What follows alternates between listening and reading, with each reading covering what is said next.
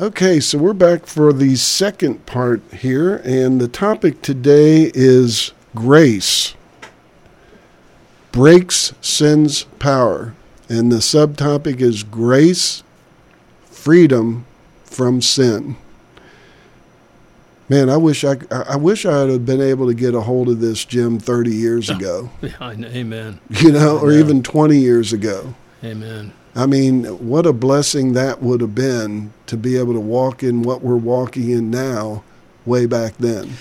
And Rich, I've asked the Lord, why was it that for so many years, Father, I never really caught on to this true gospel?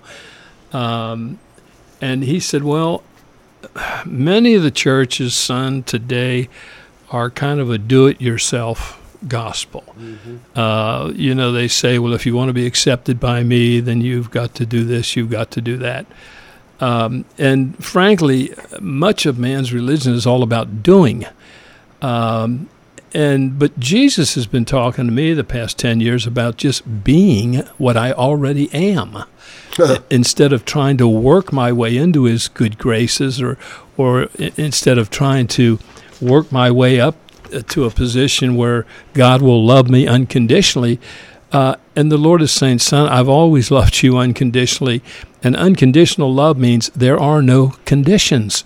But it just seemed like every place I went to in my journey, somebody was putting conditions on my salvation. Well, if you don't do this, if you don't tithe, you'll be cursed. Well, I know that there's a lot of people who would take issue with me out there on this tithing thing, and I do believe in giving. Don't misunderstand me.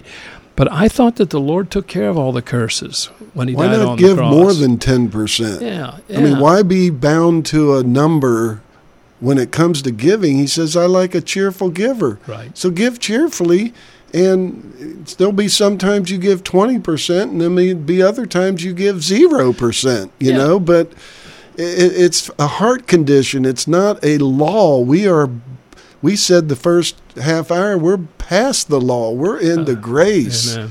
And grace sets you free from all these laws that, I must tithe, or I need to go without food and fast for 30 days or something like that. If the Lord tells you to give 10%, then give 10%. If the Lord tells you to give 20%, give 20%. If the Lord tells you to go without food for 30 days, then go without food for 30 days. But don't do it as a religious exercise.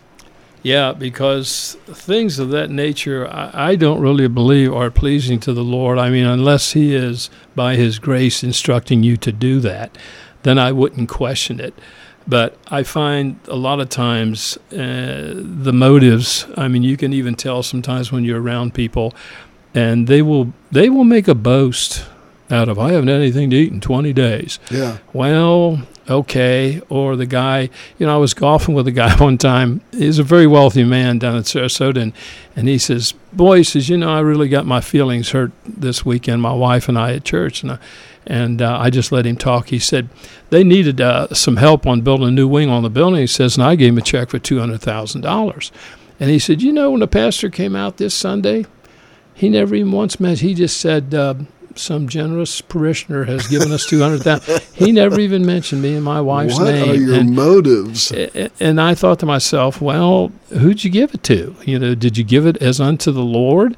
Because if you did, then why do you want this outward recognition for it? Because, the Lord's pretty clear on that. When, you don't want to be like the Pharisees, pray prayers out loud in the marketplace, because all they're doing is just seeking glory, trying to take glory unto themselves. But, boy, we're off on a little bit of a rant here, aren't we? Well, that's all right. Yeah. That's all right. But, I mean, doesn't the Bible say just give with the right hand and don't let the left hand know what you're doing? I mean, it's... If the Lord tells you to do something, we will be the first two people on this planet to tell you to go do it, whatever that is. But don't do it out of obligation to a person or to a church, local church or whatever. Do it because the Lord wants you to do it. It's very simple. He made it very, very simple. So we've been talking a lot about Romans 6, And I do want to read this. I wasn't going to read this, Jim, but I really think this kind of summarizes it nicely. And it is out of, let's see. It's out of Romans 4. And Romans 4 says, because we were talking the first half hour about sin and how grace breaks sin's power. Mm-hmm. Grace is freedom from sin. In Romans 4:25, it says, here is the equation. In other words, here it is. I'm going to lay it out to you. It's simple, and I'm just going to lay it out. Here's the sum of all things. Huh? Yes. He, meaning Jesus, was handed over because of humanity's fallen condition. He was raised because we were declared righteous. His resurrection is the official receipt to our acquittal. His cross equals our sin. His resurrection equals our innocence. And we're going to talk this half hour about purity because it's all part of His grace. His death brought closure to our fallen condition. His resurrection is proof of our redeemed righteousness. And it's hard for people. I know it's hard for me, and I still maybe even struggle a little bit because I don't. We're going to talk maybe a little bit about humility and pride too, but I don't want anybody to think it was me. It was all Him. And to sit there and say, I'm righteous and I'm pure before the Lord and all this stuff seems a little on the arrogant, prideful side. But that's what He said. That's not what we say. Well, you're making your boast in the Lord, is what you're saying. You're not boasting in yourself. No. Yeah, you're giving God the glory. Definitely not. And then 5:1 says, the conclusion is clear. Our righteousness has absolutely nothing to do with our ability to keep moral. Oh, wow. Moral laws. It is the immediate result of what Jesus accomplished on mankind's behalf. This gives context to faith and finds expression in unhindered, face-to-face friendship with God. Jesus Christ is the head of this union. I love that when it says friendship. Mm-hmm. There's that song, What a Friend We Have in Jesus, but there's a difference, Jim, between a servant and a friend. Mm-hmm. Mm-hmm. And He has placed us as sons and daughters in His kingdom. And He has placed us as friends, not servants. And that doesn't mean we shouldn't have a servant's heart, because we should. Jesus came with a servant's heart. But our position in Christ is a friend, mm-hmm. family. Mm-hmm. And, I've got friends that are closer than my family. Mm-hmm. Mm-hmm. Mm-hmm. So just because you say friends and family, you think maybe family's better than friends as it relates to your relationship with the Lord. It could be either way. The bottom line is He loves you with an everlasting love, and it's unconditional. So let's talk just a little bit about, this is a scripture that really means a lot. Should mean a lot to everybody. It's part of the Beatitudes, and we know the Beatitudes means be of these attitudes. Mm-hmm. But we're just going to bring one of the Beatitudes out, and that is, blessed are the pure in heart, for they shall see God. That's a work of His grace too. That word pure means purified by fire. Let me ask you a question. Have you been purified by His all-consuming fire? I guarantee the answer is yes for every single person listening.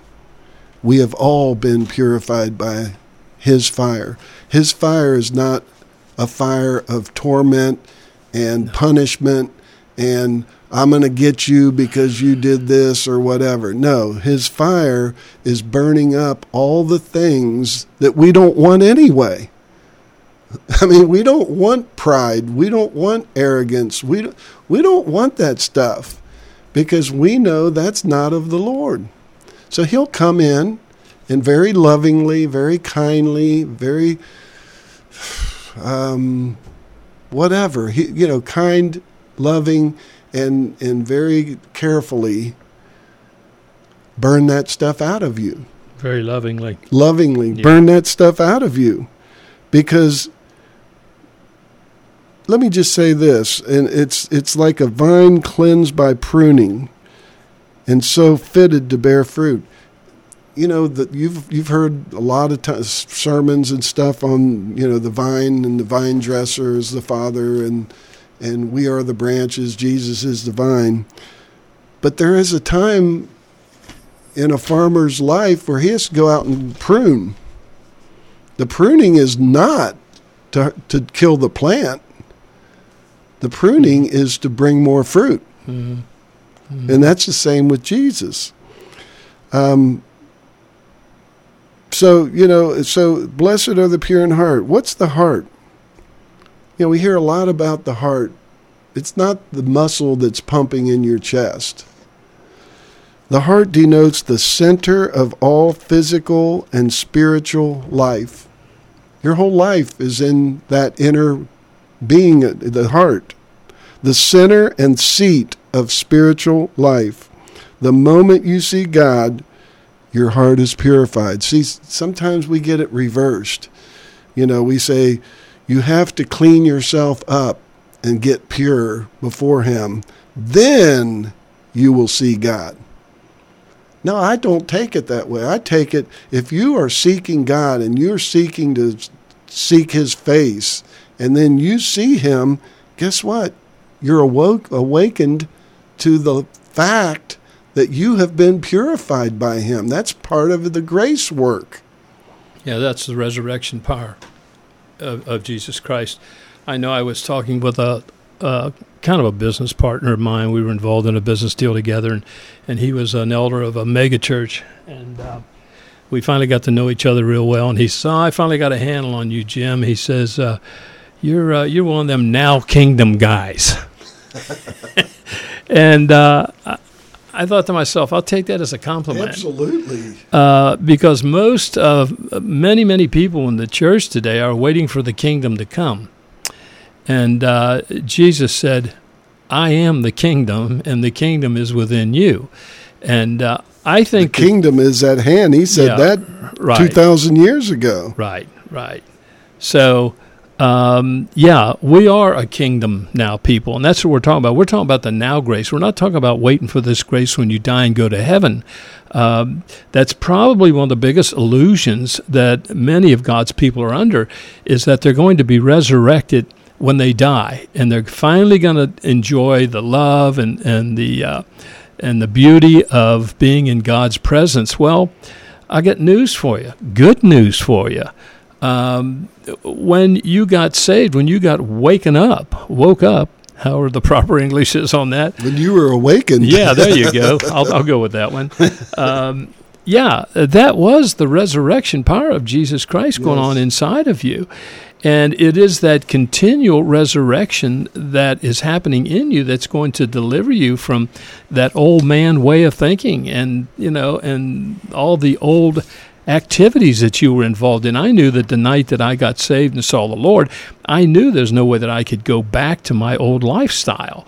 And I didn't want to, because when I saw him, I say that twice, because when you see him, you don't want to be disobedient to him. You want to walk with him. You want to have a greater knowledge and a greater awareness of him. And one of the things I try and do is practice the presence of God all the time. I mean, even when I get up in the morning, I go, okay, Lord, it's time to get up and go to the job. Let's go to the business.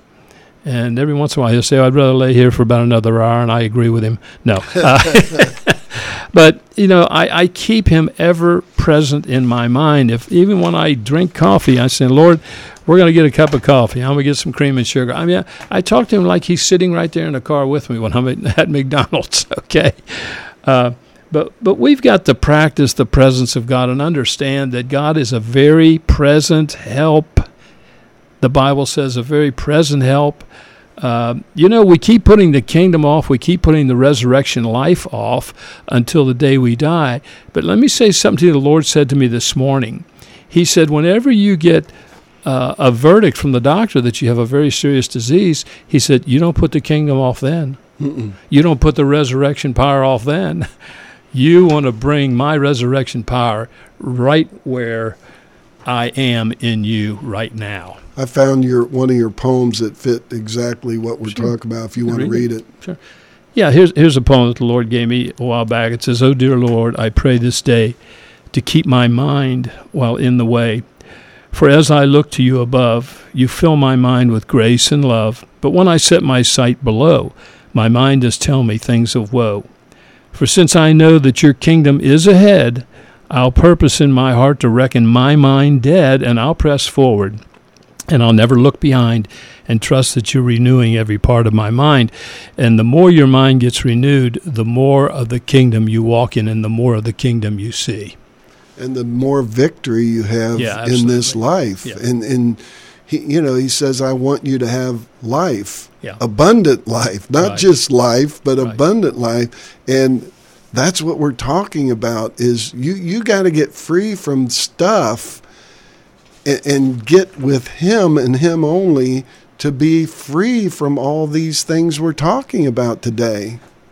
Yeah, there's another poem that goes along kind of rich with what you said there. And the title of the poem is Get Hitched to Joy. And this is a word that the Lord gave me probably about a month back, and the poem goes like this. He said, hitch yourself to Christ within, and you will find joy without an end.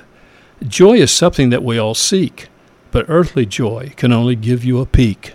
So if you seek joy without end, there's only one place you will find that, my friend. For joy is a friend that sticks closer than a brother, and this friend is not fickle to forsake you for another. Because joy is simply the fruit of God's love and can only be obtained through God's mercy from above. So look within, and you will find this joy that you seek and peace of mind. For God's love is not something that's fleeting or unsure, because it comes from his nature that is loving and pure. So keep your focus hitched on Christ in you, and you will surely find that God's love is true. That comes straight from the throne room inside of me, the kingdom within. The Holy of Holies. Yes. The Shekinah glory of God. And that's where it's shining at, down. Inside your heart. Amen. Amen. We talked a little bit about pride, and I want to give a little study here on the ego. We've all heard that word ego, E-G-O. The ego is your earth-guided only. It's a acronym for earth guided only. In other words, if you're led by your ego, all you're going to get is the temporary stuff of this world today. That's all your carnal mind can give you. That's all you're going to get. It's all corruptible and perishes. Here's a little study. It says the ego is man, and by reason of his divinity, he makes and remakes as he wills. In this lie his greatest strength and his greatest weakness. The ego of itself is possessed of nothing. It is a mere ignorant child of innocence floating in the mind of being. But through the door of its consciousness must pass all the treasures of God. You don't want to pass these treasures of God. You really don't. When the ego attaches itself to sense consciousness, it builds the Antichrist man who has no basis of reality. This is known as the adverse ego. It is the adverse ego that causes all the trouble in the world today. Its selfishness and greed make men grovel in the mire of materiality. when they might soar in the heavens of spirituality. I like that, Jim. You know, don't get caught up in material possessions when you can soar in the heavens of spirituality. Yeah, it's good. The ego, the spiritual part, though, is this. It's your true self. Remember, we talk a lot about, you know, mistaken identity. Who truly are you? Who are you? And who are you in Christ? The true self is your spiritual condition. And an individual, well, I can't even pronounce that. It's the center of God's consciousness. Individualized. That's the word I was trying to say. I am. It's the I am, the conscious identity. A state of consciousness built up by the will functioning in the sense world. In the false expression, it looks upon itself as great, honorable, mighty. Supreme egotism stops the flow of spiritual life. Boy, got a lot of politicians, and I'm not pointing fingers, but I guess I am. We got a lot of people out there that people listen to in the world system, through politics, entertainment, whatever, that claim they have all the answers, and the only answer is Jesus Christ. Mm-hmm. Amen. Amen. And that's the reason, Rich, why it's so important to have that intimate relationship with the Lord in this hour, especially in this day of where it appears that humanity is heading, which is kind of frightening in the flesh. But we know God is still in control. We know that God's kingdom is coming to earth. We know that God really has no intention of blowing everything up. Otherwise, Jesus would have never prayed with the disciples, "Thy kingdom come, thy will be done in earth as it is in heaven." And so the more stirring that you see in the days ahead, and this is a word of encouragement. This is not to put any fear in anybody. No gloom and doom here. No. But the more darkness you see cover the earth, there's going to be a greater light that's going to dawn. And eventually the glory of the Lord is going to cover the earth as the waters cover the sea. So be encouraged in this hour. Even though it appears that everything's out of control, you know and I know that God's still on the throne, and he is still totally in control. And don't get tossed to and fro by every wind of doctrine. There's so many doctrines, winds of doctrines going on out there about the world. God's going to destroy the world. Well, he's not a destroyer. He's a restorer. Yeah. He's not going to destroy all this. And man, the fallen state of man is what destroys, not God. Yeah. There was a poem I had here that would go right along with what you said there, Brother Rich. Okay. Yeah, we're talking about God's ability to take ugly situations and turn them around for his glory. The Lord gave me a poem a while back. It says, of course, the Scriptures says, "Behold, I make all things new." Yes. 2 Corinthians 5:17, and that's what Rich and I are talking about. He has come to make everything new in your life and beautiful in your life. And as he can do that in his creation, in humanity in the earth, they are going to start bringing the kingdom of God to earth, and many other people are going to start seeing the goodness and the love of God, and many of them are going to want to come to the Lord Jesus Christ because they're going to see that glistening, that love that's glowing off of you and I. But here's a poem the Lord gave me. He said, "Behold, I make all things new. What you knew as hardship, I'm turning it into sonship. Behold, I make all things new. What you knew as bitterness and shame, I'm turning all these into your great gain. Behold, I make all things new. What you see as loss and destruction, I'm turning it into heavenly construction, for I make all things new. What you call lost cause, I will turn it into great applause. I'm making all things new. So walk with me and talk to me and focus your sight on me, and you will see through my Father's eyes beyond all darkness and disguise, and truly you will take on a brand new view and see I am making all things new." So that's our Father. Whatever you see as death and destruction out there, the Lord says, I'm going to convert it into life and construction. That's all he can do because God is love, period. Okay, so maybe someone's thinking, there would be a day I would be thinking, how do I take all this in? What do I do with all this information? Because needless to say, information is good, but if it's not applied back to the Lord, then it's just information. And so, as far as coming to a point where you say, okay, this sounds good, and I'm aware of His grace and His love and all that, but how do I apply this in everyday life? Good question, and it's something that you can't just turn a switch and have it happen.